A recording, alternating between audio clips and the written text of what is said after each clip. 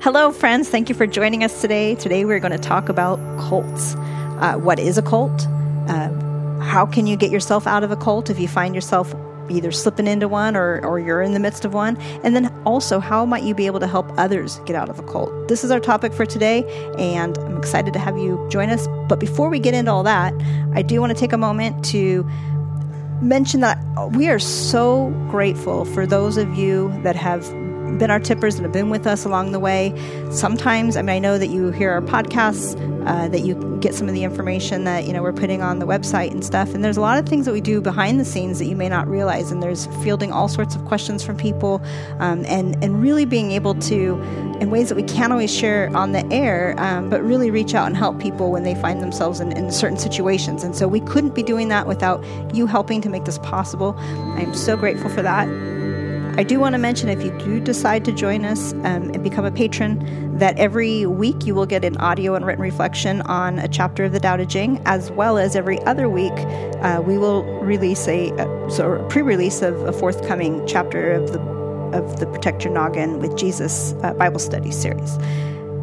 Again, thank you so much. And also, I do want to add that if for some reason, I know these are tough times, and if you do want access and need access to, you find these things might be helpful to you, but you aren't able to support us financially right now, please just send us an email, and we'll get you connected. And the point isn't to try to, keep information from people. We definitely want everybody to come along on this journey and with us and join us in all of these materials, even if you find yourself in a financial hardship.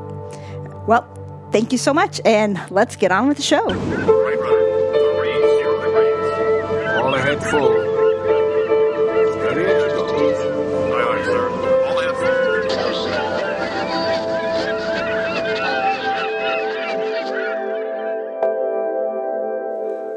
Oh, we got a fun topic today. We're talking about cults, and that's kind of behind a lot of what we do. Right, baby? It's like, absolutely. But broadening the definition. So it could be, as we've said, the PTA could be your cult, and your baseball team could be your cult. But really today we're talking about actual cults.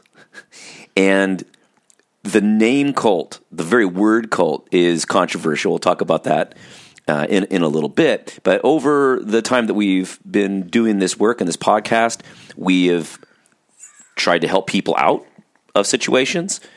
Going back to my 20s, I got in a car chase.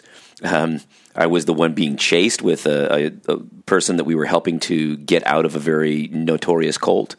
And so we've done a little bit of this, but it's a very difficult sort of thing because, like any other situation you find yourself in where somebody else is doing something that you think is self-destructive, it can be really tricky for you to want to do something about it, but not really know how. So what are the three things? These are coming from a variety of interactions we've had, a variety of questions that people have brought to us, but where are we going for today's show, baby? Yeah, well, today I think we want to address, first of all, what is a cult?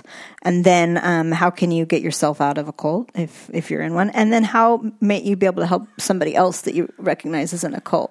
And those are I think the three main things we'll cover as we go along. And we don't have all the answers, no, right? No. We have some guidelines and some things that can help through, and then also just realistic expectations. Yeah, our main goal is to help educate people related to these themes. That's kind of our center of gravity. There are people that are lawyers that specialize in these things. There are folks who are mental health professionals that can help with these things. And for many folks, those are going to be very important if you really want to take this seriously, because the level of engagement in these things is such that if you are affected by a cult, it's going to have long-lasting, if not permanent, effects. Even if you can overcome those effects, you're kind of going to have to deal with them because this is a very significant thing in people's lives, and it can have those ripples that go throughout relationships and careers and all that. So right. let's get into it. Where do we want to start? Well, let's start with first. What is a cult? Yeah, I wish it was easier for people to know right off the bat that we mean high demand groups. I like that language. Sometimes people will talk about new religious movements. I don't think that helps, because sometimes there are new religious movements that seem benign, Right. Maybe very helpful for people.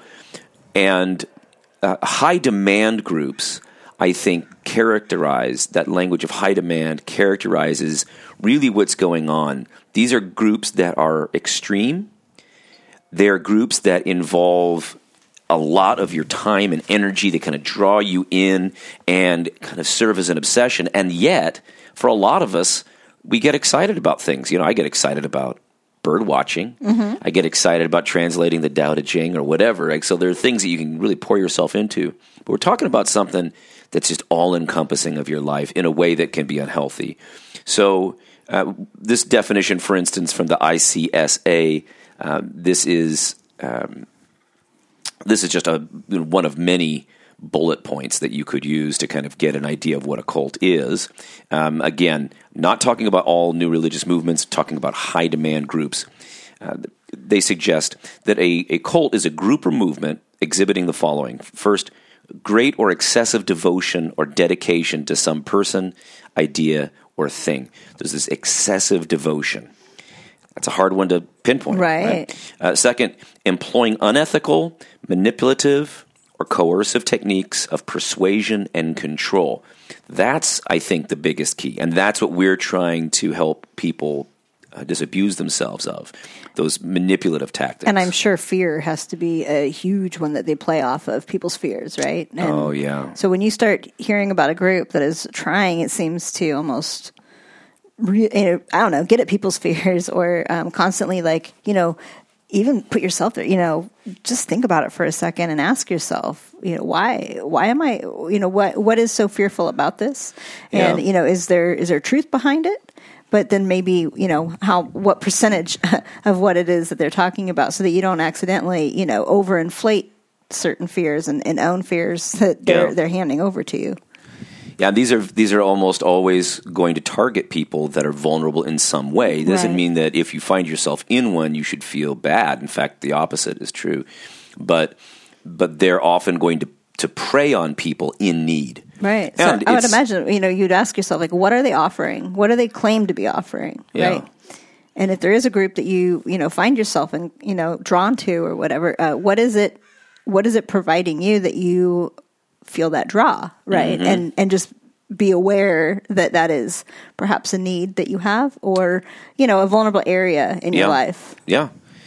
And sometimes, like, you know, your parents were in a sect when your dad was in the military. Right. And they don't strike me as people that normally would have gotten into that sect. But why did they get involved?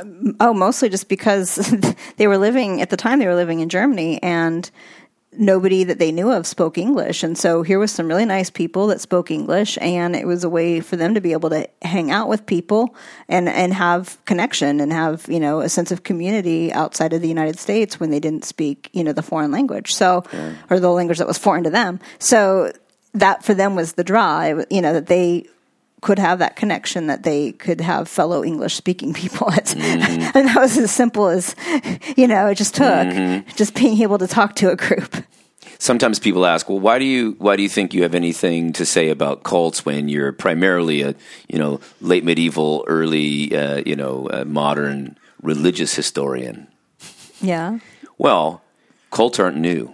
that's true. There is a group of new cults, but I mean, when you look back, this is a phenomenon that has plagued society for a long time. Mm-hmm. There's a guy named Sabbatai Zevi, for instance, who was saying that he was the Messiah, and he brought a bunch of people out from Europe over to the Middle East, and they eventually made Sabbatai Zevi either convert to Islam or prove that he was the Messiah by having an army shoot him with arrows, and he chose to convert to Islam. And all his followers said, "Well, what?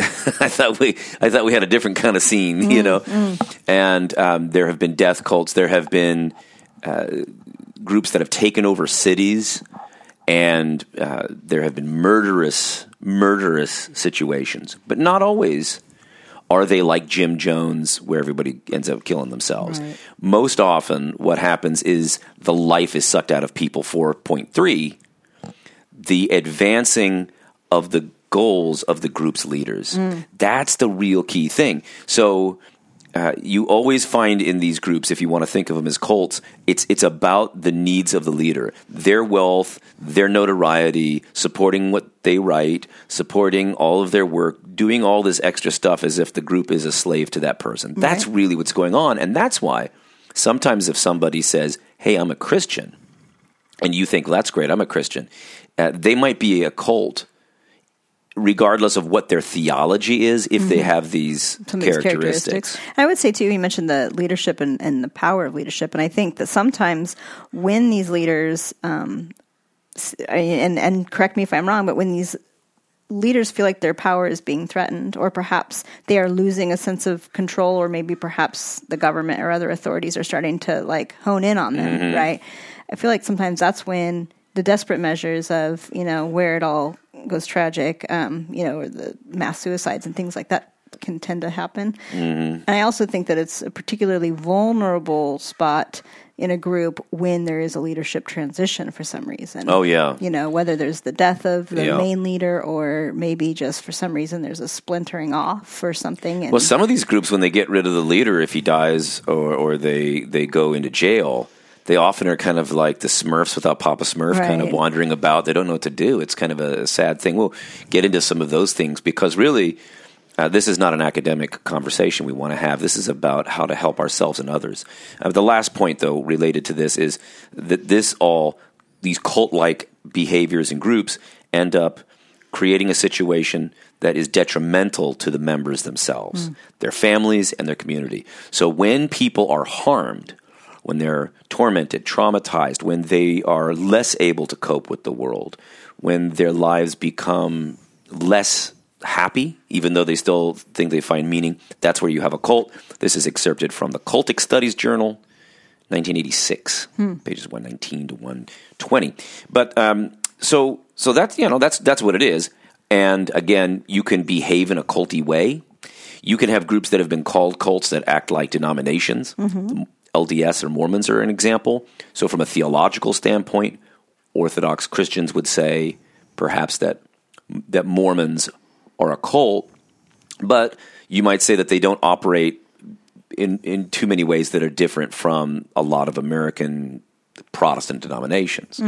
So theirs is a problem of the belief system being off. There might be some people that are loosely connected. They maybe attend service or whatever, but once you can get really involved and move up in sort of your connection and the leadership, and I think that's where some of the stuff gets a little strange, especially. But it does. But again, but there, I still think that the emphasis is on what we might think of as, from a Christian perspective or a Jewish perspective or whatever Muslim perspective, they might say, oh, those are weird beliefs that I disagree with, and they're new. So it's like this new sect that's kind of become more like a denomination, and it is true. But they don't get to the top and have to drink baby blood, to my knowledge, right? Right. So, and the only reason I'm saying this is that very often this is where we get caught up.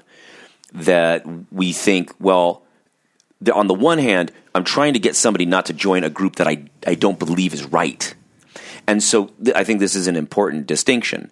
So if somebody's going to join a denomination or a group or a new age spiritual movement that isn't detrimental to them, other than maybe you think they're going to go to hell if they believe the wrong thing, but you got to kind of leave that as a totally different thing. So just again, think about the Mormons as a group that you might not agree with, but operate more like a denomination. You might find another group that has a website that has 6 bullet points of theological statements that you fully affirm, but is detrimental and authoritarian to the individuals within it because they're really just serving to get nice cars for the main dude. You see what I'm saying? And so what we're talking about today are these groups that are not, we're not primarily talking about them theologically. We're talking about them from a more sociological perspective. How does this look, and how is it detrimental in people's lives? And so, there are ways in which you might be a part of a denomination, dear listener, that started out kind of as a weird sect or cult that came to the United States to escape the authorities back in Europe, and now is a normal, kind of relatively well-functioning group, right? Yeah. So, we want to keep this stuff separate.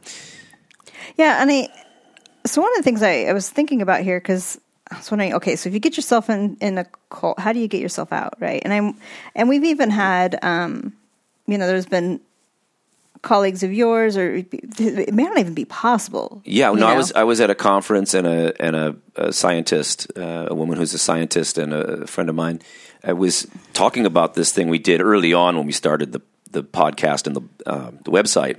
It's called How to Leave a Cult. It's actually the first post that we had, and I posted it partly to just get feedback, right? I mean, so these are the things I'm thinking. These are the things that we've noticed and experienced. And let me read them real fast, if you don't mind. Sure. So, steps towards outfoxing a cult. Number one, if you think you might be in a cult, you probably are, right? So if you're just going, hey, this is a little fishy here, you should treat that intuition with respect. Right? You really respect those insights. If you're just thinking, I don't like how my boundaries are being crossed, always listen to that. And as much as you possibly can, I would say any group that you start to become a part of and you start to feel that feeling, that's a red flag right there. So, maybe pause before you get too involved with the group when that intuition sort of kicking in, saying something doesn't feel right. You said it very well with saying that your boundaries are being crossed here. Or also, whenever anything seems, you mentioned before, but that all-encompassing. Yeah. Like when they start to take more and more of your life to where you don't have room for anything else but that. Yeah. That's, or they're trying to get to that point, then those are huge red flags. That's why sociologists would not typically count Mormons in the context of cults, because today they go to high school and, it's not all encompassing. Functioning members of society. When you have to be totally withdrawn so that you don't get corrupted by other people thinking, that's a big red flag. Number two, don't tell the cult you're thinking about bailing. Never. No. That's not a good idea. And I would also, you should be very, very careful telling anybody inside, even if you think you can trust them. You just don't know their level of connection, and if they're sort of sent to, be the eyes and ears for the group. Now, my friend Ann had said that I think I forgot to mention. She said that it's impossible. The problem with cults. That's what I was hinting at. Yeah, the problem with cults is that they're so good at getting you to not think on your own that it's kind of a silly question. That's the way she said it. And I think for the most part she's right. But I've got to believe that there are a few people out there that say enough's enough. They've seen enough. And I know these people. I've met people. So I agree with what Ann was saying, that you can't get yourself out of a cult. But I think what she also was saying in our conversation was something has to happen that's dramatic. Yeah. They tell you not to take your child to the doctor, but to pray about it, but your child dies. And you get that last straw. And we know from Leah Remini's documentary with Scientology that some people did get themselves out of she left. Some of those situations. But very often you need a friend. That's the key. So we'll get to that by the end. Because you need a lifeline. I suppose I should also say, I mentioned your parents. I keep forgetting. So one of the reasons, right, that I think I'm a little bit qualified to talk about this, again, even though I'm not an expert in the sociology of it, is my dad was in at least a dozen cults in some sense, going back in the 60s and 70s. And the Guru Maharaji, Scientology, Swedenborgianism is kind of more of a theme. He was into a few of these things, maybe 12's, exaggeration, but there was a time in the late 20th century when this was really appealing to people who were trying to figure out, now how do we reconfigure things after the Holocaust and World War II and in the midst of the Vietnam War. There are a lot of people that wanted to kind of understand things in a different way. And so, anyway, a lot of family stories related to that. And it was very helpful in some of the more dangerous settings for my dad to have my mom help him to get out. Right? Or to have other friends to come around alongside him. Anyway, so don't tell the cult you're going to bail, because what they're going to do is they're going to cut you off at the pass. They might physically restrict you or put things in place where you don't have access to get out in a very direct way, but it might just be that they're going to use these tools of manipulation to try to keep you in. So it's best for you to just kind of keep your thoughts to yourself. In many ways, don't even talk to other people that you trust within the cult, because very often they will be taught to try to save you. Yeah. Right? Yeah. Pray for you. Go get you back in. They're not going to think that even if you love this person, trust this person, if they still believe in it, don't tell them what you're thinking. Get out. Then you can come back and help them if you want. Number 3, develop a discrete network of outside allies. That's the hardest one. That's probably what Ann was saying is the hardest to tell somebody, because if you don't have an outside network, well, then what do? But, we've had people that contacted us through the show or the blog or whatever, and just reach out. Don't rely on us. We're the educators. There's networks of folks. We could maybe put you in touch with folks.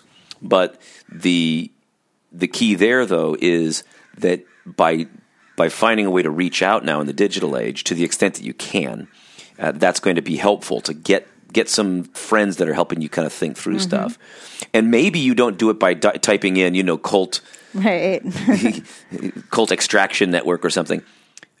Get involved in knitters. Yeah, something that maybe even could require you outside of the group, right? Getting your but something that doesn't seem threatening. Like, connection I'm going to go education. learn how to knit. No big deal. Maybe I'll recruit some people for our cult. That sort of Right. thing.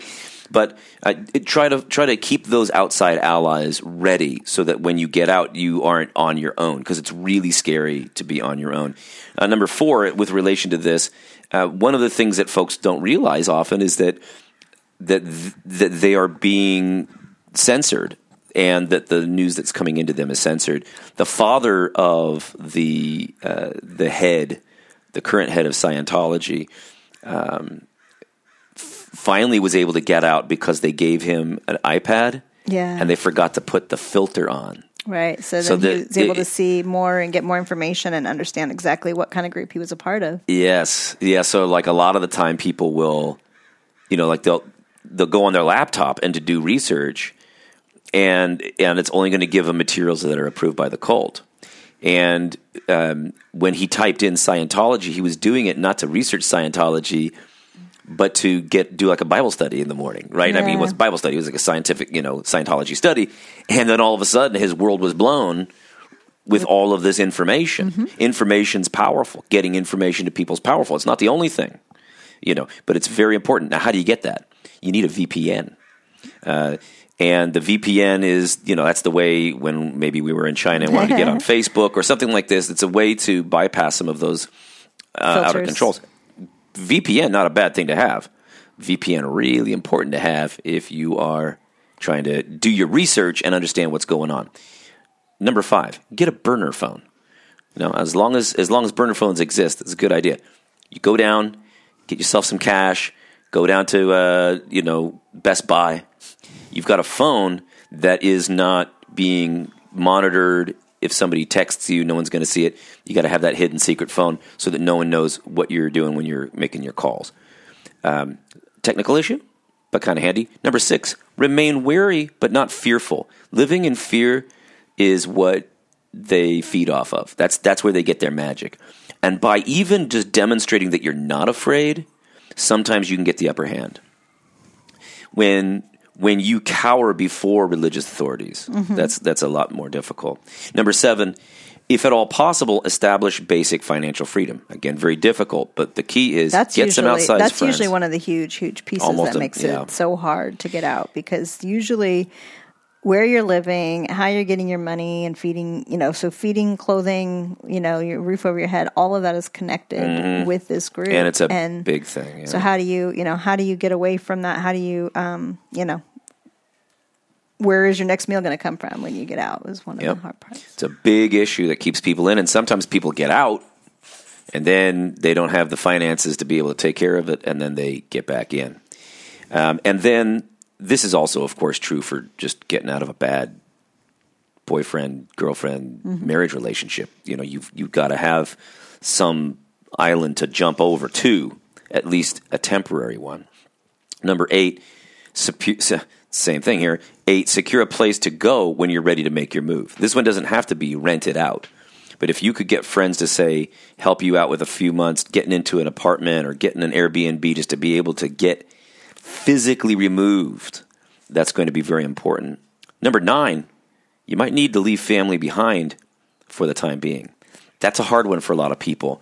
But it's like that. That's often what does keep them there a little longer. Oh, sometimes it keeps people their whole lives because they don't want to lose the family. But it's like the air mask thing. Put the air mask on first, get your oxygen, and then you can help save the rest of the folks. And again, the idea, too, that if you do, if it's pretty known that if for some reason you walk away from this group, that you will have no communication with any of the members inside is another huge clue, that you are in a cult, because they will threaten forever and ever you're not going to have these relationships anymore, no matter how close these people were to you, no matter how much of your lives they were, and even if they're your blood relatives. Right? Number 10, avoid getting into any new group too quickly. This is really important for us because a lot of the stuff that I was into when I was in high school and early college, I was really into kind of counter-cult ministry stuff.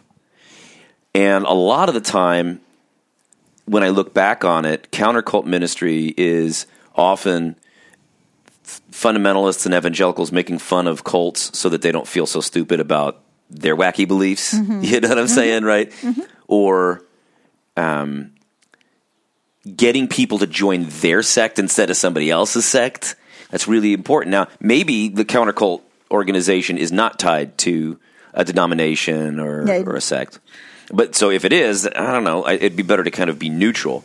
But more importantly, just like getting out of a bad relationship, don't jump into a new one too quickly. I think even, too, with rehabilitation centers and things like that, they're often tied to some sort of group. Sometimes it's religious. Yeah. And I would say you'd want to be careful, about for yourself or even your loved ones or whatever. If you are going into some sort of rehab, check to see who they're connected with. Check to see, just make sure that, because that's a very vulnerable time in somebody's life. And if they're especially also since being they're expensive, indoctrinated with, some other, I don't know, unhealthy, situation or a religious organization, that you're at a vulnerable spot, and you're going to look for ways that you can have connection with people. And so that's always important to look at and see what the agenda might be. Number 11, start some form of self-care routine. And so that's where we're saying, instead of getting into a new sect or highly engaged religious group, for at least a little while, have that self-care in a way that's non-sectarian, non-doctrinal, if possible. Nature walks, bird watching, clubs that do this together. Get yourself a group of friends that have a shared commitment that isn't about the end of the world or dyeing your hair purple, although that can be fun. Find maybe, you get into jiu-jitsu or something where there is a religious routine to it, right? Like people are religious about jiu-jitsu, but it doesn't require something that's not explicitly religious, right? Because you've already demonstrated to yourself, or hopefully you've seen that maybe you're a little susceptible there. And then number 12, definitely get a decent therapist once you're out. You have to be able to process, why is it that you got into this in the first place, and how can you avoid having to run into it in the future? So those are what we got there. You can check them out on our show notes at protectyournoggin.org, and you can also then check those out in the link that we'll send. But on protectyournoggin.org, we have that as the first article, and also you can catch our podcast notes under the tab podcast. But Stacy, before we continue with our show, let's get a little ad in here, because we haven't been doing ads for a while. We're talking about Harvest Hosts, and Harvest Hosts is kind of something we were thinking to bring back. We haven't been advertising it because with the lockdown, with the quarantine, people are staying home.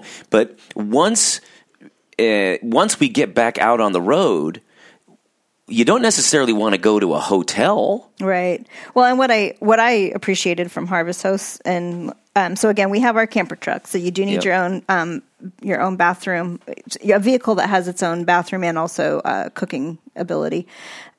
but if you do have that and you go to these places, we found ourselves either alone or with one other person maybe staying overnight. There was very few people. So when you talk about social distancing and being able to, keep some distance there, and it's usually wineries, breweries, golf courses, distilleries, that will offer the ability to stay overnight there, and you give them a little business, maybe buy some wine, or, if golfing is your thing, maybe do a round of golf, but then you can stay the night for free. So in the parking lot, and in our case, almost never was there anybody too close by. Yeah, we had the whole winery to ourselves. Like, we had the whole vineyard to be able to explore, and there were like ponds and just, rolling grass areas and stuff. And it was absolutely gorgeous. Some of the best camping we've ever done. All to ourselves. And meeting people in a way that you can kind of keep, you could kind of keep your distance.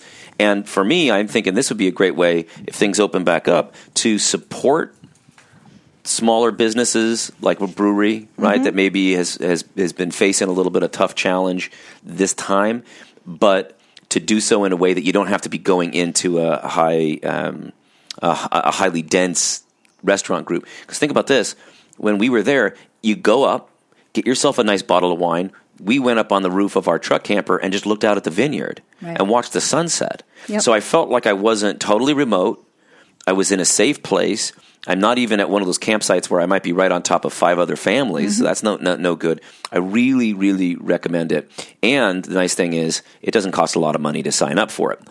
If you were planning on going to get some kind of rental, you're doing a timeshare or something, and you don't want to be in the same air conditioning cycle as others, and I'm sure they'll fix that before they open it back up. But if you're willing to spend a little bit of money on a vacation, why not consider renting an RV and seeing America, but from a little bit of a distance, maybe behind the windscreen. You know what I'm saying? Right. So let's run that ad, and then after the ad, we will come back and we will talk about how to help a friend get out of a cult.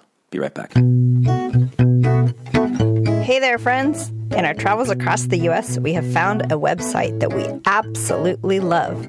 It's called Harvest Hosts. Could you imagine camping overnight in a vineyard, distillery, brewery, or a golf course all to yourself? We've been doing it, and it is absolutely magical. If you go to our website, protectyournoggin.org, you'll find a link where you can sign up and get 15% discount on the annual fee. We think it'll put a smile on your face, and you can help support the podcast at the same time. All you need is an RV or camper with a toilet and cooking facilities, and you can stay all around the country for free. We hope you dig it as much as we do. Check it out. I do want to mention that if you do sign up with Harvest Hosts from us, we will get a little bit of something. You want to click through our website, though. Click through our website. Yep. Of course, you don't have to. I just want to make that clear. It'd be really nice if you would, since we took the time to bother you with this. Yes. If you want to sign up through us. If you wouldn't mind, we'd appreciate it. We keep our ads to a minimum. We work for tips generally, and only something that we totally believe in. Yes. Will we ever consider? Yep, that's the only thing we're looking for in terms of ads on the show every once in a while. So back to when we were talking about our discussion in cults, and we talked a little bit about what is a cult, and then how can you possibly get yourself out. And third, I'd like to cover is how can we help other people get out of a cult? Because that's another tricky one, right? And as you and I, we were thinking about this and looking into some of the research and stuff, and kind of realized that basically being in a cult is you kind of have to treat that person as if they have an addiction. Yes. And so what you might do to help somebody with an addiction would be the same thing in this case is sort of how you might treat it. Mm-hmm. And the most maybe unfortunate or discouraging aspect of that is the person isn't ever going to hear or listen to your advice until they're ready. They have to, as you'd said, like hit some kind of rock bottom, something that doesn't feel right. There has to be something inside them that triggers their interest in perhaps getting out. And often it's going to be more difficult than a substance abuse addiction, because often, people will say, yeah, I'm a bum, I wish I wasn't drinking, or I really need to quit the heroin use. So they, at an intellectual level, know that it's bad for them. The problem with a lot of folks in cults is they think that they've got the medicine. Yeah. So that makes it exponentially more difficult. But what's the same is that you can't do it for them. Right. And I think that's the hardest part. That's something that we've had to learn the hard way, that we see these tragic situations, we get heavily invested. When we first started what we were going to do, we kind of paused and then reset because we were really early on in the work with Protect Your Noggin, getting a little too wrapped up in individual stories. And the problem is the person, it's kind of like when you're trying to save a drowning person, they're flailing about and you almost feel like you're going to get drowned along the way. Mm-hmm. So that's where we kind of set back and said, we're not going to get too involved in individual people's lives for our own sanity and safety, but we want to teach people the things that they'll need to know, to look the out tools for. that they can use. Yeah. So what are some of the things that we came up with as kind of tips for helping people to help others get out of the cult? So number one, let go of your feeling that it is up to you to do something. And we kind of mentioned that already when I mentioned addiction. They have to be ready themselves. But you have to let yourself off the hook as far as that is now your responsibility to make sure that they don't get caught up in this. Let go of that anxiety. It's entirely possible that they'll never leave, and you just have to come to terms with that. Right. And then number two is you can ask questions, right? There's no reason that you can't be inquisitive. I would definitely say that when you are asking questions, you have to be careful on how you're doing. It can be done with an honest curiosity. If it comes across as judgmental, you'll start to, in your questioning, you'll definitely drive them away. Mm-hmm. So you don't want it to be, some sort of, judgmental, calling them out, trapping them maybe into, you're going to be able to get them to come around and see your line of reasoning by tricking them down a certain line of questioning. If you have an agenda like that, I don't think it's going to work. It has to be honest, just curious questions. And what I think the most important part is anytime you are able to have a conversation with a person that you think might be in a cult, is listening is going to be key. Anytime you're talking, listen to what the clues you might be able to find from what they're talking about, as far as, are they, do they talk a lot about security or something, because maybe that's what they feel that they're getting from this is a sense of security. Or maybe, if they talk a whole lot about, the leader person or whatever, but listen to what qualities that they seem to want to share about this group or the leader, because those are all clues into what they find attractive to this whole situation. Right. And it might be also the clues that you need, to be, to help kind of steer, conversation and things in such a way that you can reassure them of, where they, if it's that they want a sense of security, reassure them somehow in little ways that they could be secure outside of it. Yep. Without saying it directly, say, hey, right. Just knowing what those areas of need are, those areas of anxiety, and it's not threatening, because if somebody says, hey, I'm really into Prophet Bob is almost as good as Guru Greg. But I'm into Prophet Bob. That's what I'm signed up for. All right, pal. So what do you love about Prophet Bob? Yeah. Tell me about what you love about Prophet Bob. And then you could ask questions like, you're a seeker, right? So then they'll say, well, Prophet Bob says we got to send him $85 and, a handkerchief. And you just say, well, what does that do? Mm-hmm. And so you're always asking questions so that you could, in a way that is non-threatening, get them to all of a sudden realize that there's a question that they can't answer, and then it raises other questions that they'll at least have in the back of their mind. Now, when you start to hear them go into defensive mode, I'd back off, because if they're being defensive, you're starting to shut down that communication, mm-hmm. and they will. You might lose the contact altogether. And I think what's most important is that you're really cautious so that you keep that lifeline open. That if they can maintain conversation with you on some level, or that will be their help that they'll need to get out. Mm-hmm. And you just want to be careful not to have them shut down that line of communication because they either thought that you were judging them, that that you aren't after their best interest, whatever, who knows what it might be, right? Right. So that's important. and that was actually number 3 is try and stay in contact and be patient. Yeah. It might be years. I don't know, but as much as you can, just be there for them. Keep that open. And I would also say that, so when we say like with being patient, part of it too, there could be a way where if you realize it's just not going well when you were asking questions about this group or whatever, keep the conversation going, but maybe make even a verbal agreement that let's not talk about, this anymore. I want to be in your life. And so when we'll just leave that out. We'll leave that out. And that is still better, believe it or not, because then they can have, and in fact, in a lot of ways, you bringing your normal everyday living life in conversation with them will help also make it so they're not so isolated with that group only. They'll hear of things that are going on outside of the group and what you're up to. And so if that's at all able to stay a part of the conversation, I think that's an important piece because it gives them, a little glimpse of a world outside of the world that they're in. This is why cults don't want you to have that glimpse. Yeah. That's why, in many ways, the same sociological factor is in many ways behind, I think, our youth being told sometimes to only listen to Christian music and watch Christian films. Do you know what I'm saying? Right. Yeah, so that you're only hearing the information that the group wants you to hear. On this line of thinking here, that is staying in contact and being patient, there's a couple, Rod and Linda Dubrow Marshall, that are psychology profs at the University of Salford. And this is a quote from them that kind of ties in with this. They write,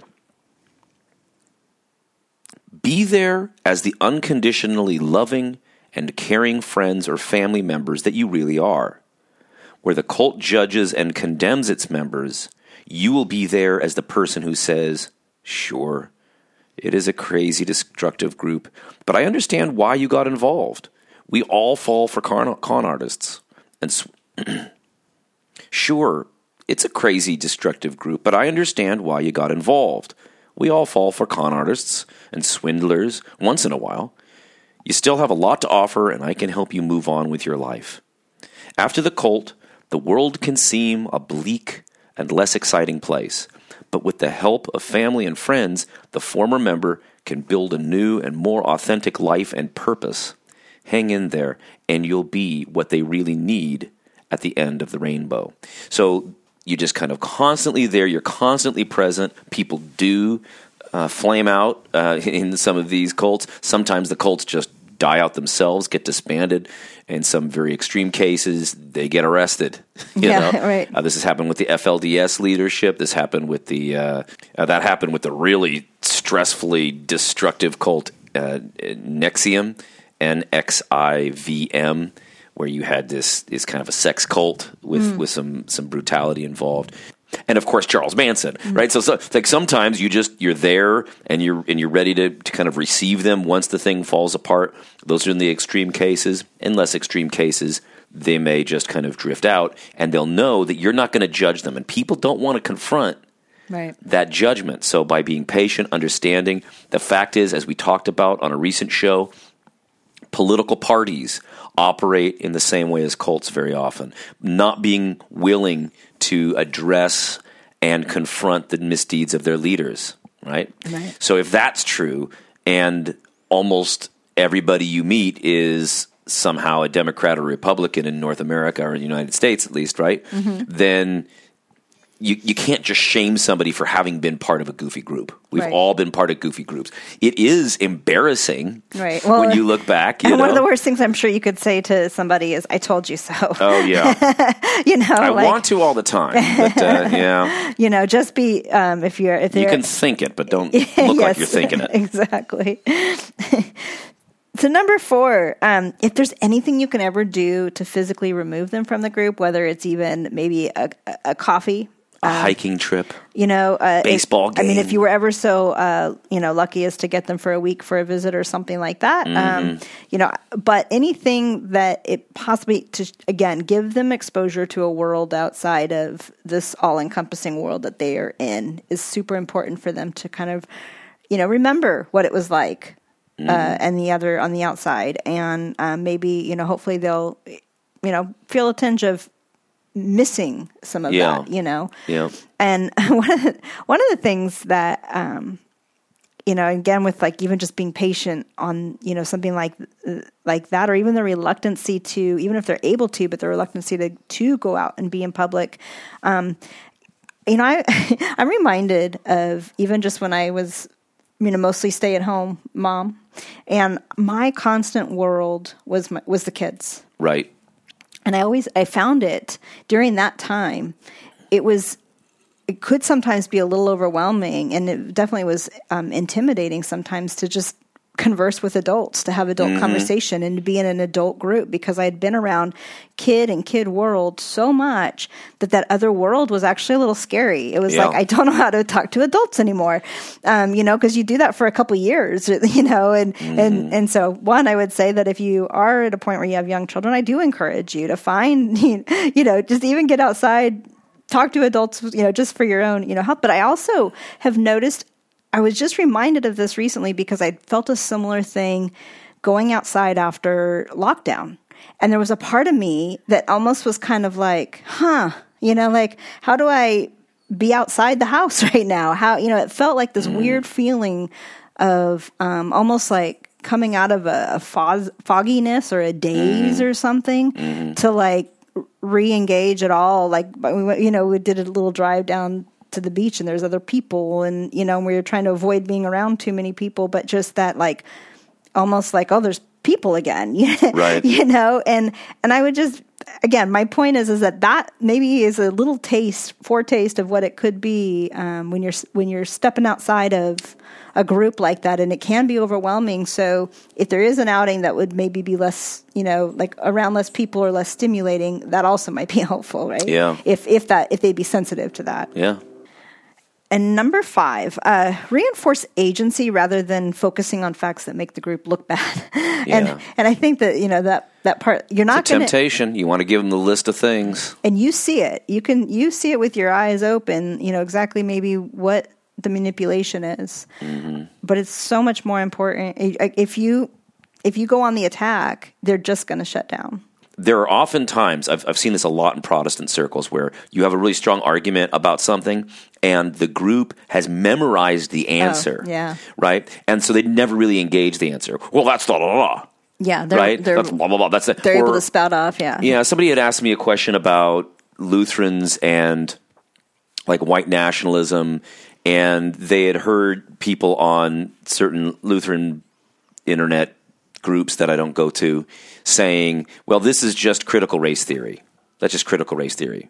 And the person was raising a concern about something related to the structures of society and racism.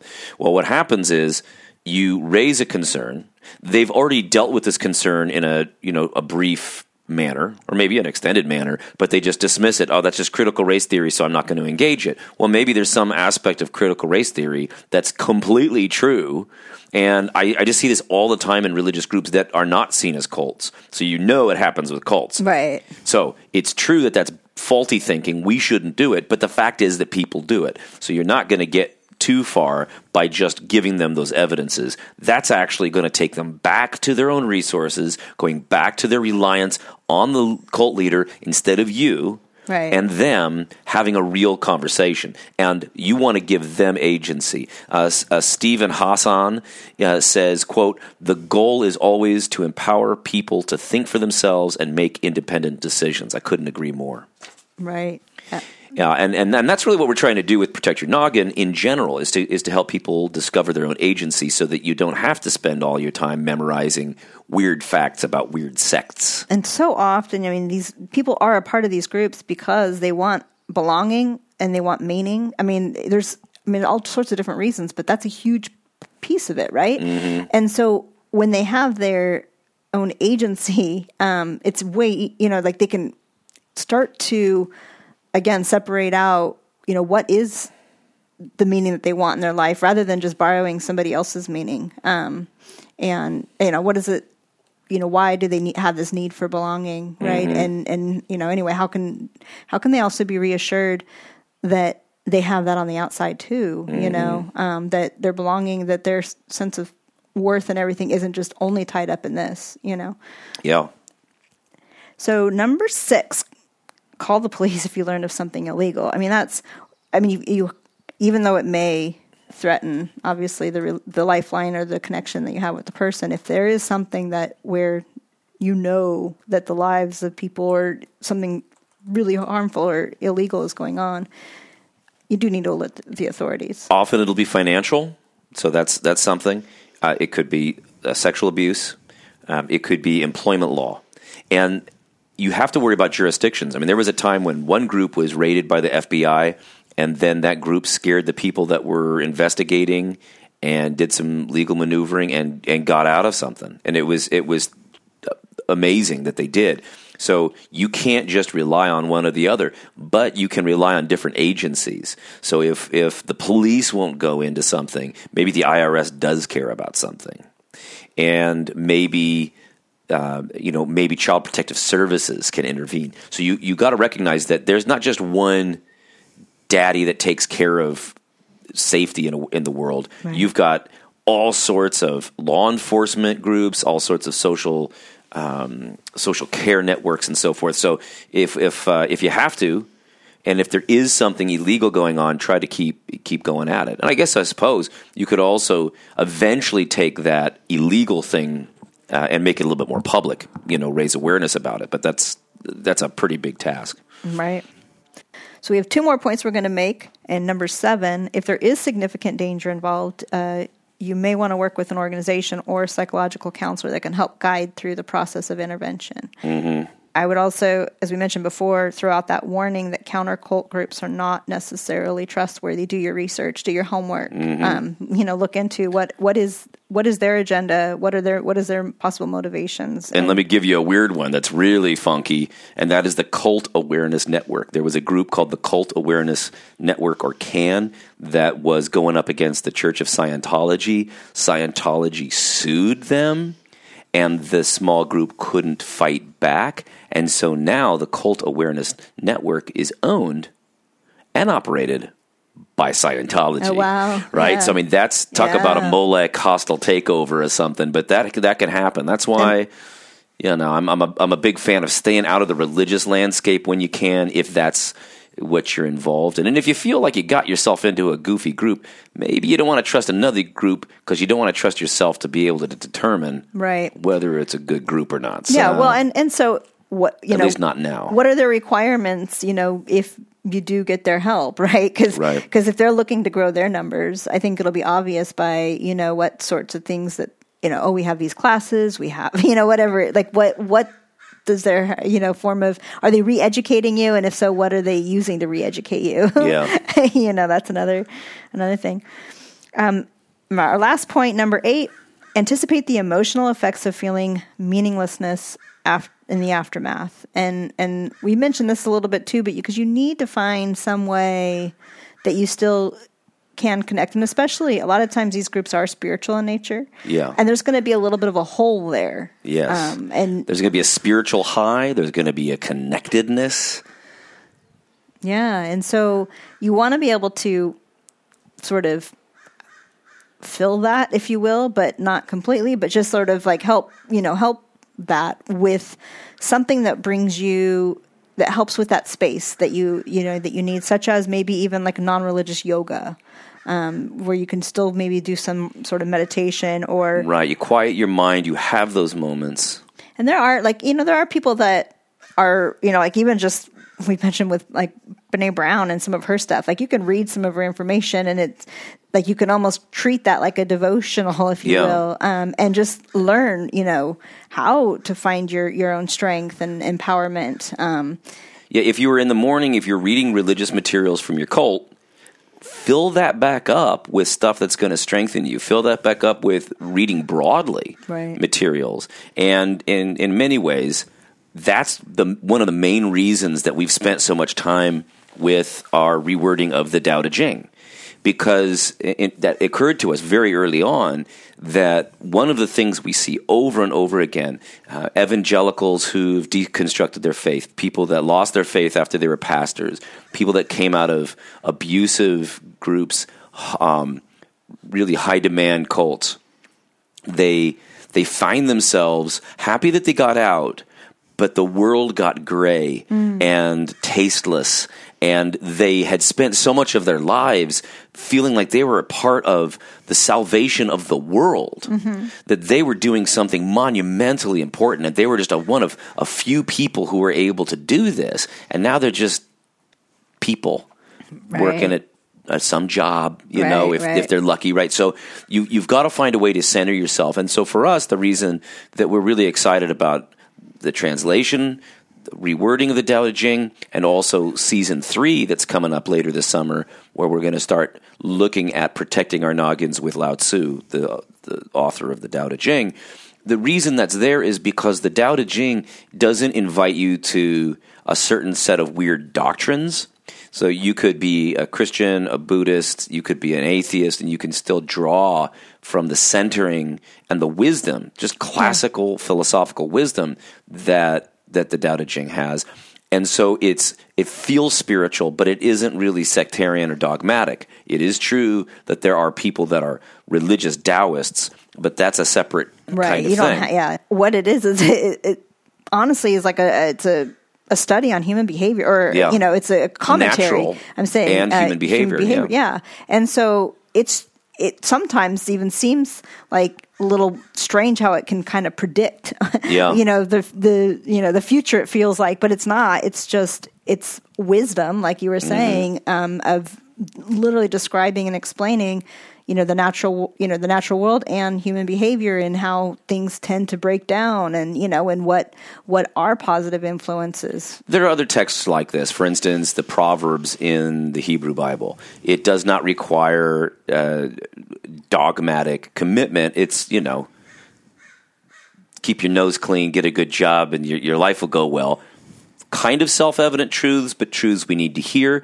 Eventually, you may want to go into all sorts of metaphysical speculation again or whatever, but giving yourself some way of channeling that need for peace and for reflection, contemplation, meditation, mindfulness. These are all good things, especially if no one's hustling you with some formula or a trademarked version of meditation, right? Like these things are signs. But if you're just getting involved in some way of calming your mind and getting that spiritual kick without having to do it with some goofy guru or anointed pastor, you're going to be in a lot better shape. Yeah, and one other fun place could be peace-giving music, like through reggae, right? No, I think so. I think a lot of people, There's a fun element to that, and I definitely, when I feel a little down, or I'm lacking a little bit of motivation, or if I'm going to go clean the house, a lot of times I do appreciate putting on some reggae music. There's a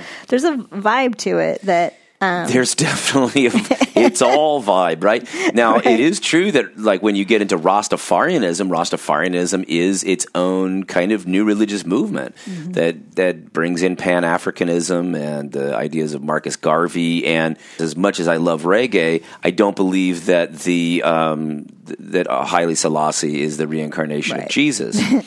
But what's interesting is there again, with a few exceptions, there's certainly some reggae artists that are old school from Jamaica, really just right on that track.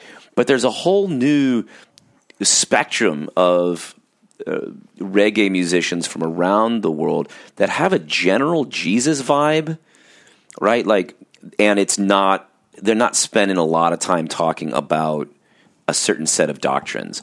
And so you can think about loving your fellow human beings. You can think about finding peace and not being afraid and not letting the beast, the Molech, the state dictate your whole life. There are some great ways in which reggae can give you that sense of freedom, right? And I'm not talking about the goofy stuff that people. I mean, you listen to what you listen to, friends. I'm just not into the kind of reggae that's more for like date nights at clubs. I'm talking about hanging out on a beach. Even music in general. Music in general. You know, whatever it is that you feel drawn to. Obviously, hopefully not something that is promoting the values of the cult that you were in. But I'm just saying there is a spiritualness to music, that a connection, and sometimes even listening to music that that even can, you know how music has that ability to bring you right to a moment in the past. So even a positive time in your life, and what kind of music were you playing back then? You know, could you dust that off, find it, go, you know, do some research on the internet and get a hold of some of those albums, or, you know, because even in my training with death doula work, people that have dementia or Alzheimer's, I know this is a little off track, but they often, even if they are they're non-communicative for the most part, you know, and they would just sit there, and if they give them music like through an iPod, or, you know, just put headphones on or something and play some of their favorite music, and they spring right back up a lot of times. I mean, I can't say that brought tears to my eyes when I saw it. Is that a YouTube video we could link to? Yeah, I can track that down. So we'll put that. We'll put that on protectyournoggin.org. Music is an extremely powerful tool for helping, and that could be even another way too. To if you are ever able to, maybe there's a song, to break through to your loved one. If there is a song that's meaningful to their past, your past together, something like that, you know, and just a little reminder, even a little reminder of, you know, a lyric from it or something, because there is a huge power in music and that ability to, you know, really just, I don't know, it's almost magical. Well, it is definitely. Now, I will say, I suppose either I should change it or we'll stick with it. But if you go currently at Dow Surfer's YouTube channel, that's where we put up the videos of just the episodes we do that are Protect Your Noggin series. So, you know, each of the chapters with Protect Your Noggin with Jesus, those are up as videos that are the podcast with us. And you can see us. It's the same podcast that we do, just, you know, through our voices, but then also there's the video version of it. But I will say also we put together playlists. We have a Christmas playlist. I've got a dub reggae playlist. So if you want to hear some different kind of sounds that maybe you didn't hear before. And then we've got a couple like lullabies for the eschaton, you know, that are kind of dark. Some of that's tongue in cheek. And I will say some of them are actually musicians that are coming from some kind of religious background. Every once in a while, somebody sneaks in that is part of some kind of Hindu kind of New Age thing that I dig. They give or something else, and I think that is something to be careful about, right? When you're looking at this, but once you get to a certain level of not suspicion but boundary keeping, then if you're not a Christian, you can appreciate Gregorian chant from Catholics. Right. You can appreciate the Mormon Tabernacle Choir as they're singing. I mean, you know, so I like Ajit. You know, I wouldn't be surprised. I haven't looked into it enough. I think that's what she goes by now, Ajit Kaur. And I think she's part of some group that's maybe westernized Sikhs. You know, that makes sense. Yeah, and that's often associated with Kundalini yoga. And they have the white outfits and everything. So that's just, you know, I'm sure that's what that is. Well, I'm not. I don't recommend Kundalini yoga. I'm kind of averse to overly religious forms of yoga, right? And, you know, for my own personal protection as much as anything, right? But I don't know. Maybe they're cool. But the point is that some of those, her songs have been very helpful and calming to me. So as long as you know what you're into, I'm not saying that that's for everybody. And right now we're talking about how to help somebody else get out of a cult. But I'd still say if somebody, let's say, was in the Rajneeshis, that was the group that was on the documentary Wild Wild Country, you could see, the Rajneeshis are dangerous. Osho had some really powerful things to say, but he also, at a personal level, was dangerous, right? And a criminal. So what do you do with somebody like that? Well, it's not necessary. It's not necessary for those people not to meditate or to listen to cool, like, meditative music. Right. that are from maybe people that are in some way connected to Kundalini Yoga. It may be, however, that they really shouldn't deal with that at all just because it's too close an association. It's a case-by-case basis. But I know a lot of people that really, they're no longer Lutherans, but they still listen to Bach. You know what I'm saying? Right. So it has to do with maturity, and then if you're working with somebody else, their level of maturity. But the key point here is you can't go into a vacuum. That's a very dangerous spot spiritually and emotionally. Yes. And something even inevitably will fill that hole, I think. And often it ends up being alcohol or drugs. Or just depression. Like I think the rate of addiction after that is easy to anticipate because drugs and music and spirituality and sex all tickle a similar part of the brain. And if they're not interconnected, they definitely can sometimes be replaceable. This is why, Augustine, before any of this brain scanning, was saying in his Confessions, Lord, our hearts are restless until they rest in you. And what he meant was there is this God-shaped vacuum, is what he called it. Yeah. Now maybe you say there's a vacuum, and it could be God, music, sex, drugs, rock and roll, whatever, but something's going to fill it. Yeah. And I would imagine that developing some sort of routine in your life afterwards is helpful, whatever that might be, so that you aren't, just accidentally just closing yourself off and, and you're, you got rid of that group and now you're afraid to do anything or whatever, but maybe have some goals and try to move towards it and a routine in your day so that you wake up, make sure that you know when you're going to eat and, for as long as you need it. Right. And, and you can obviously be flexible with it, but get exercise in there. If there's a slate in a time for artistic expression of some kind, right? Those kinds. Well, sometimes cults try to get you more pliable by sleep deprivation. So get yourself some nice sleep. Good sleep. Get some good exercise. Eat well. So friends, here's the deal. I hope that you never find yourself in a cult. I hope that you don't have loved ones in a cult. But I also know that that's something that does happen. It's something that affects a lot of lives. We feel for you. We send you our Care Bear hearts. We're sending you rays of love from our Care Bear chests, hoping that that reaches you, that you feel that love, that support. And just remember that in all of this, patience is important. Being a kind, supportive person for others is important. And that a lot of this is based on fear. We get trapped into unhealthy groups, follow unhealthy gurus because we're afraid, and we're afraid to have our own agency. And so remember, as scary as it is to take that first step out into the world of your own agency and empowerment, as scary as it is sometimes to cut that cord from your connection to unhealthy groups, remember that on the other side of it, if you're patient, if you are courageous to get there, you will be able to find, dear friends, peace upon peace.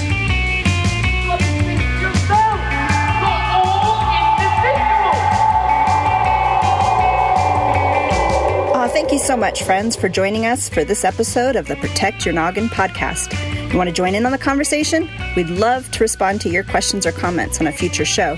You can record a message by going to protectyournoggin.org and clicking on the blue voice message button. And don't worry about getting it perfect, since you'll have 5 minutes and a chance to preview your message before sending. You can also send an email if you're not comfortable with leaving a voice message.